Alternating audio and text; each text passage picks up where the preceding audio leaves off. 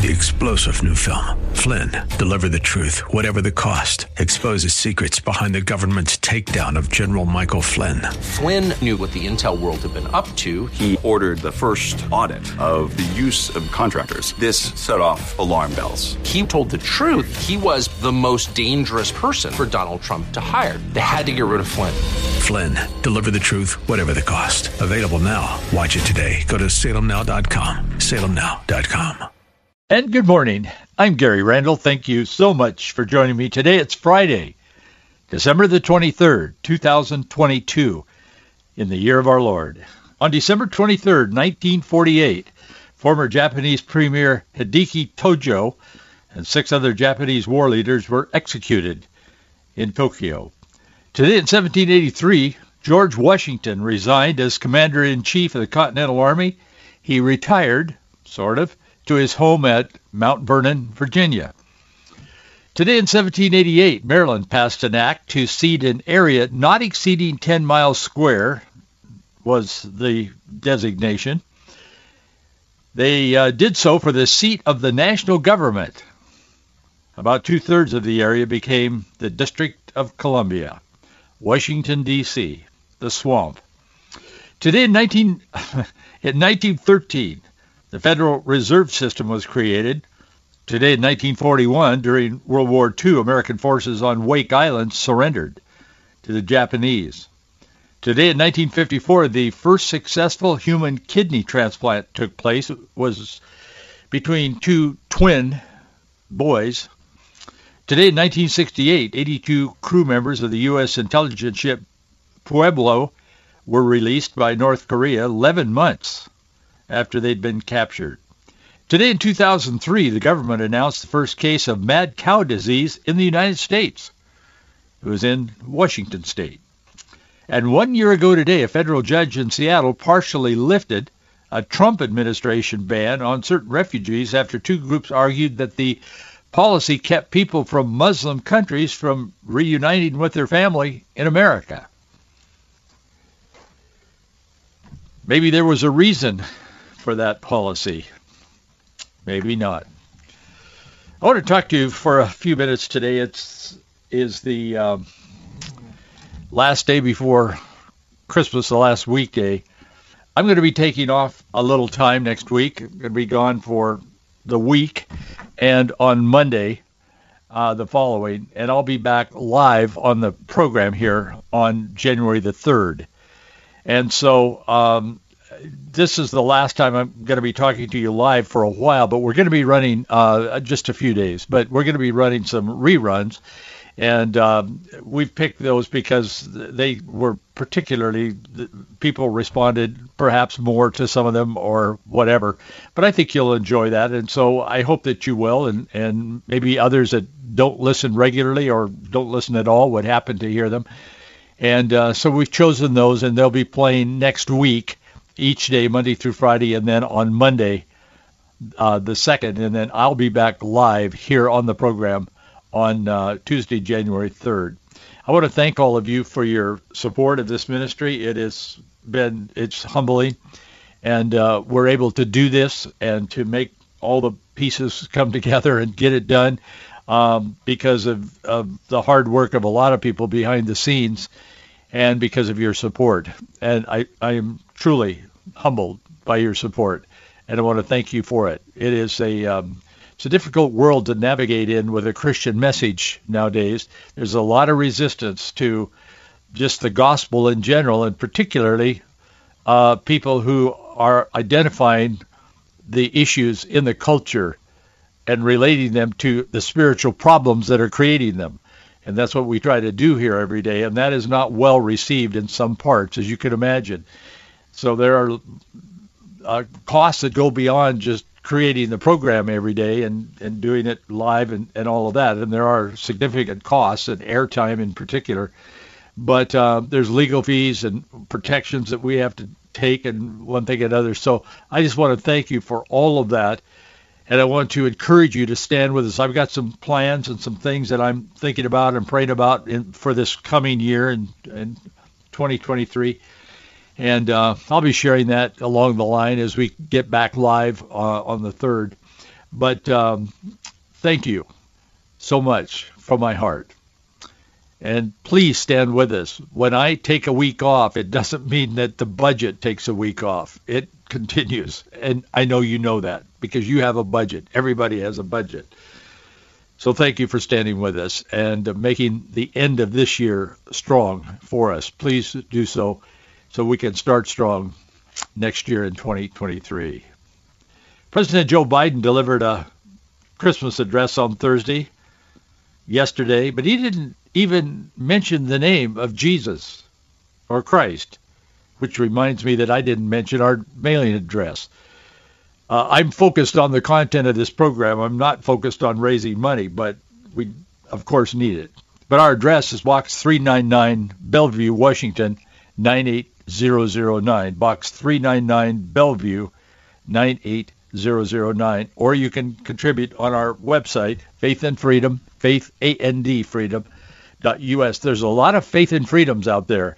And I got a letter from someone who's been very generous to this program the other day and said, man, I almost made a contribution to another Faith and Freedom. He said, I don't know who they were, but he said, I couldn't remember your box address. And so he said, I looked it up. I keyed into the Google and I got a Faith and Freedom and I started to send the check to them. And he said, man, I realized it wasn't you.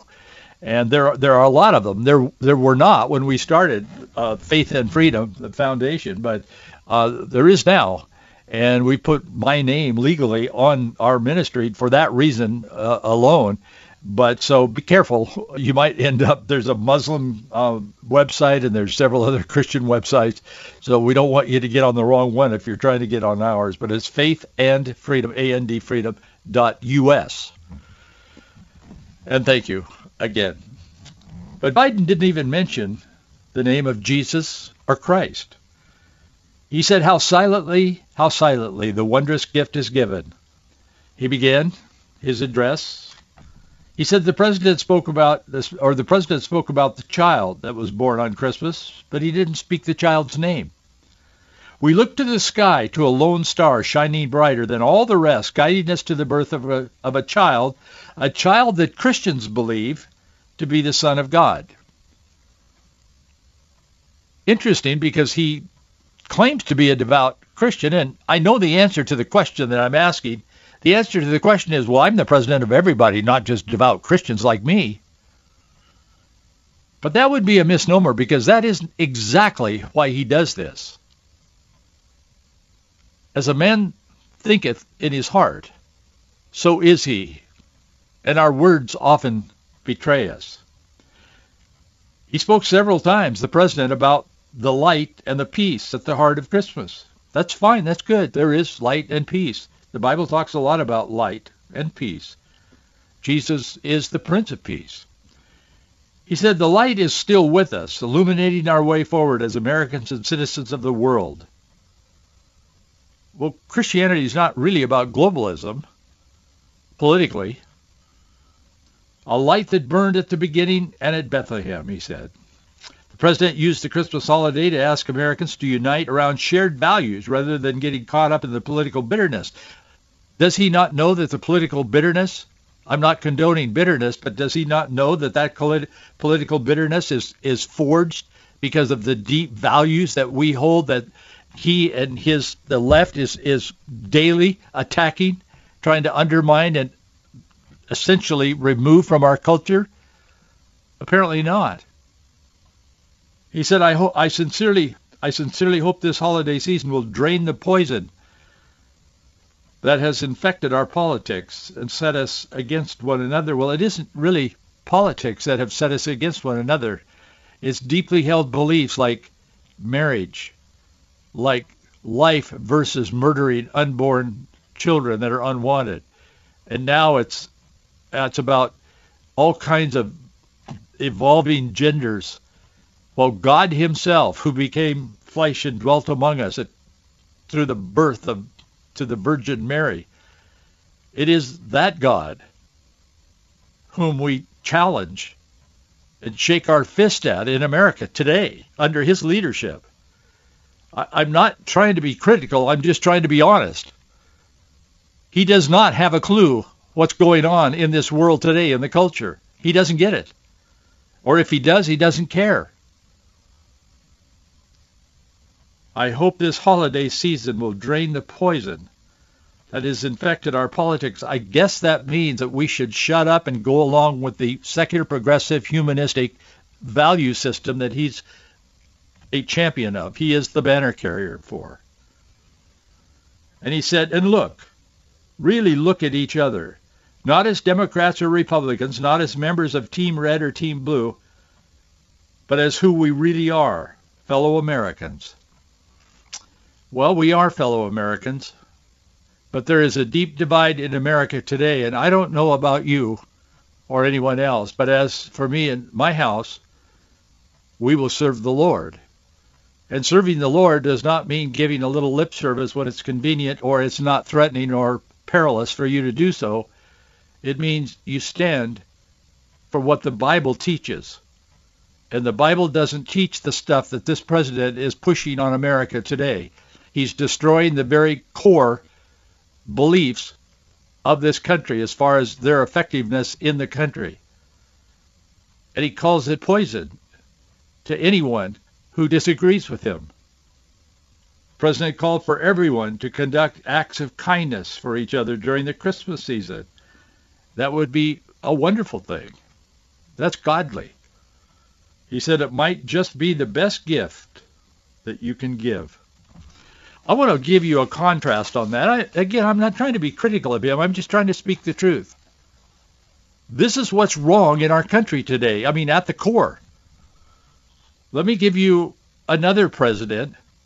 Oh, all of them spoke of God and Jesus Christ and the Messiah and so on in their addresses in the early days of this nation. I mean, that was common because that's what they believed. But in more recent times, in your lifetime and in my lifetime, President Ronald Reagan repeatedly on Christmas talked about Jesus Christ, the Son of God, the Messiah.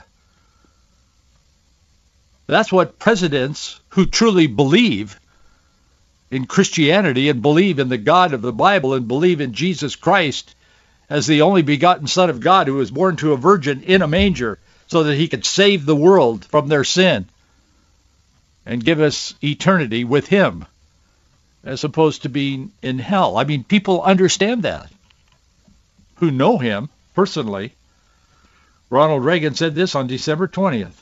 1983, as President of the United States. He said, it's a very special privilege for Nancy and me to extend warmest greetings and best wishes to all of you during this most joyous of holiday seasons. He said, this festive occasion is celebrated in many different ways. We exchange gifts, attend church services, decorate our homes and Christmas trees, and enjoy a family dinner. But perhaps the tradition that most warms the heart is the sound of Christian music, Christmas music.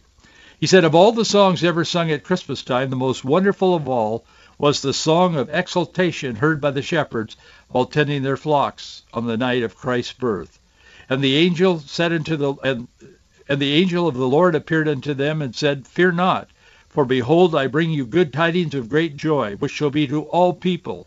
For unto you is born this day in the city of David a Savior, which is Christ the Lord. Suddenly there was with the angel a multitude of voices praising the Heavenly Father and singing glory to God in the highest, and on earth peace, goodwill toward men. Reagan said, sometimes in the hustle and bustle of holiday preparations, we forget that the true meaning of Christmas was given to us by the angelic host that holy night long ago. Christmas is the commemoration of the birth of the Prince of Peace, Jesus Christ, whose message would truly be one of good tidings and great joy, peace, and goodwill. Ronald Reagan was not a perfect individual. None of us are. But those contrasting letters is the legacy of what's wrong in America. There is a group of people in America who feel like Ronald Reagan when he said those words. There is another group of people in America who on their best behavior use the words of Joe Biden in regards to Christmas. I'll leave that, and you can think about that later. When the First World War began, British women sent an open Christmas letter to the women of Germany and Austria imploring peace as the first Christmas of the war approached. Pope Benedict XV on December 7th, 1914, he begged for a truce, asking that the guns may fall silent at least upon the night of the angels, saying, nevertheless, on Christmas Eve, December 24th, 1914, an estimated 100,000 British, French, German troops in Belgium along the Western Front, they just stopped fighting. The thunderous booming of artillery fell silent that night. It was strange. German troops started decorating their trenches with Christmas trees and candles in their branches. And let me say to those of you who may have seen some of the opposition to this story, it is so well documented, it cannot be denied. This actually happened by many troops that were there. They wrote about it in their diaries. They wrote notes and letters to their families and explained it at the time. It did happen. German troops, as I said, started decorating their trenches with Christmas trees and candles in the branches. And they began singing, Still Knocked, Silent Night. It was one of the Christmas carols that soldiers on both sides knew. English, French, German troops, they all knew that song in their own language. Silent Night was written sometime before that. It became so popular, the origin dates back to Christmas Eve on December 24th, 1818. It became so popular that it was sung around the world by then. There's a great story behind that, and I won't tell that story today for the sake of time, but it's been translated, and had been at that time, into 44 languages. Silent Night, Holy Night, All is Calm, All is Bright, Round yon Virgin, Mother and Child, Holy Infant, so tender and mild, Sleep in heavenly peace. Silent Night, Holy Night, Son of God, Love's pure light, Radiant beams from thy holy face with the dawn of redeeming grace. Jesus, Lord, at thy birth. Jesus, Lord, at thy birth. That's what brings peace on the battlefield or in America, in the community or in your home. That's what brings peace. The 1914 unofficial Christmas truce continued. Soldiers from both sides started shouting Christmas greetings to each other. This really happened. The C. Ernest Fornow of the British Rifle Brigade wrote in a letter to his parents. He said, about 5 o'clock on Christmas Eve, the Germans started lighting up Christmas trees in their trenches. He said, we took no notice of them until they began to sing. He said, then we began to cheer them and talk to one another as we were only about 80 yards apart. He said, so by the light of their searchlight, our officers went across halfway, and their officers came out to meet them. They shook hands and conversed for a while. He said to his parents, it was agreed that we should have a day off, and they would fire the first shot to start the war again. So from 5 o'clock on Christmas Eve until 10 o'clock this morning, which was December 26th, he said, neither side has fired. We only walked about. Some of the Germans came across to us. We shook hands, had some chocolate and cigars from them. He said, venturing across no man's land, they recovered bodies and held joint burial services. This Lance Corporal Imlaw of the Gordon Highlanders, he wrote in a letter to his father, he said, our padre then gave a short service, one of the items in which was Psalm 23. Thereafter, a German soldier, a divinity student, I think, interpreted the service to the German party. I couldn't understand what he was saying, but it was beautiful to listen to him. He said the service was over. We were soon fraternizing with the Germans, just as if they were old friends. The Hertfordshire Mercury, the newspaper, on January 9th, 1915, published a letter from British rifleman C.H. Brazier. All through the night we sang carols to them. They sang to us, he said. On Christmas Day, we all got out of the trenches and walked about with the Germans, who then asked if they were fed up with the war. He said, we asked them if they were fed up with the war. They said, yes, rather, or yes, very much so. They all believed that London had been captured and that German sentries were outside Buckingham Palace. He said they evidently were told a lot of rot. He said we gave them some of the newspapers to convince them. Soldiers even played soccer. The Germans won 3-2.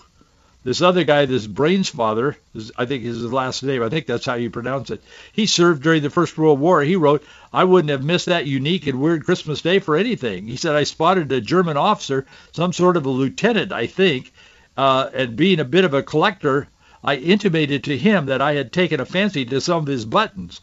He said, I brought out my wire clippers and with a few deft snips, removed a couple of his buttons and put them in my pocket. I then gave him 2 of mine in exchange. He said, the last I saw was one of my machine gunners, who was a bit of an amateur hairdresser in civil life, cutting the unnaturally long hair of a German who was patiently kneeling on the ground while the automatic clippers crept up the back of his neck. In The Christmas Truth, Malcolm Brown and Shirley Seaton, they wrote that. It's a book. They said there was general handshaking, the dead were buried, cigars, cigarettes, and newspapers were exchanged, and a general celebration ensued. When General Sir Horace Smith-Dorrien, the commander of the British Corps, when he heard what was going on, he was irate, and he issued strict orders forbidding friendly communication with the opposing German troops. There was also another one who was opposed to the truce. He was a young corporal in the 16th Bavarian Reserve in the infantry. His name was Adolf Hitler. That war, as you may know, continued for more than 4 years. It cost the lives of 9 million combatants and 7 million civilians. One of the deadliest conflicts in American history. But the gospel of Jesus Christ and the recognition of who he is even stopped that war, if but for a moment. It stopped that war, and it brought that war to some kind of a conclusion. I've shared this story several times since we've had this program going. It's been about 10 years now, I think. Amazingly, I can hardly believe it. But I started out, Tom Reed and I had a conversation. He said, man, he said, I've been reading the blogs that you write. This was 10 years ago.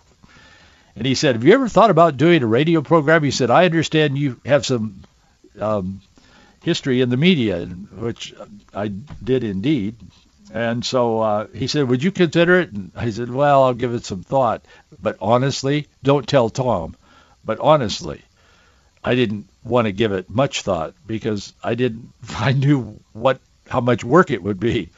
And I was over 40 at the time and wanting to spend a little time with my recliner, but nonetheless, here we are.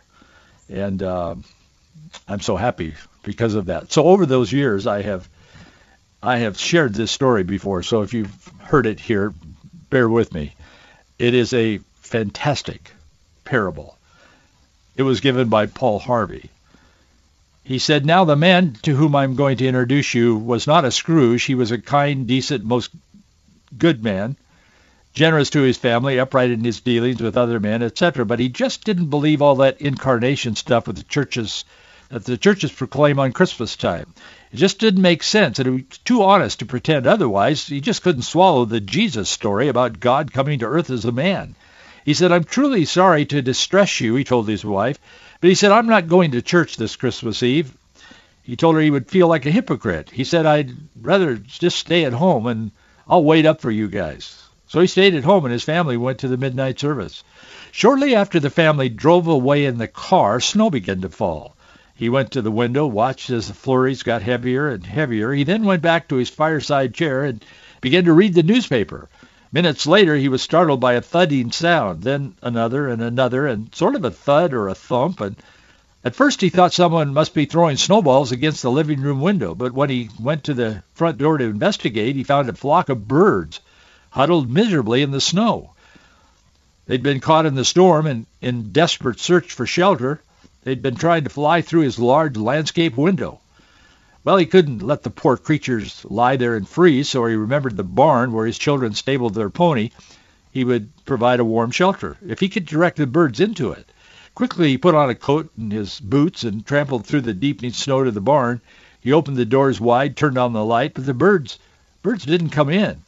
He figured food would entice them, so he hurried back to the house, fetched some breadcrumbs, sprinkled them on the snow, making a trail to the yellow-lighted, wide-open doorway of the stable. But to his dismay, it didn't happen.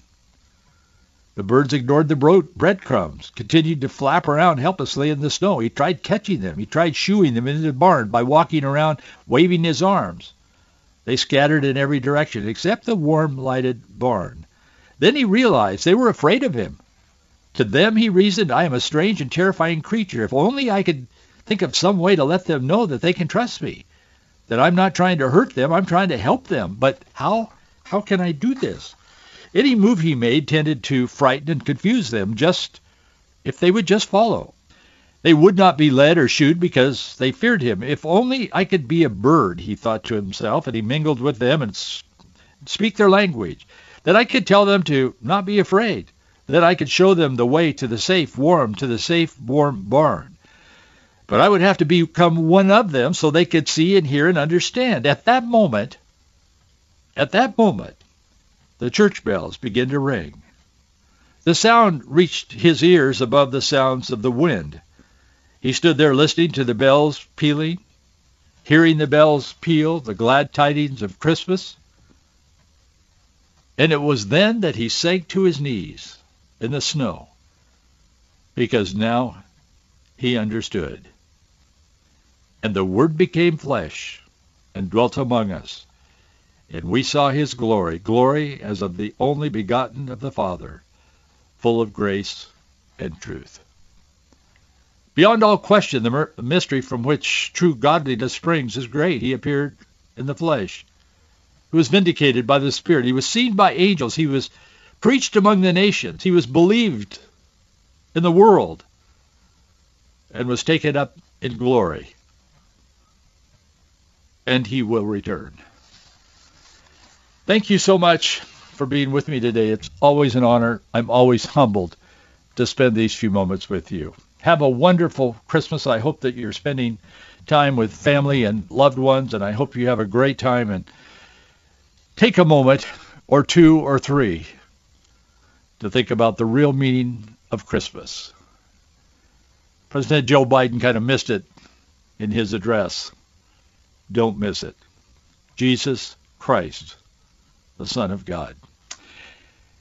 Have a great weekend and week. I'll see you back here on January 3rd. 3-star General Michael J. Flynn, head of the Pentagon Intelligence Agency, knew all the government's dirty secrets. He was one of the most respected generals in the military. Flynn knew what the intel world had been up to. He understood its funding. He ordered the first audit of the use of contractors. This set off alarm bells.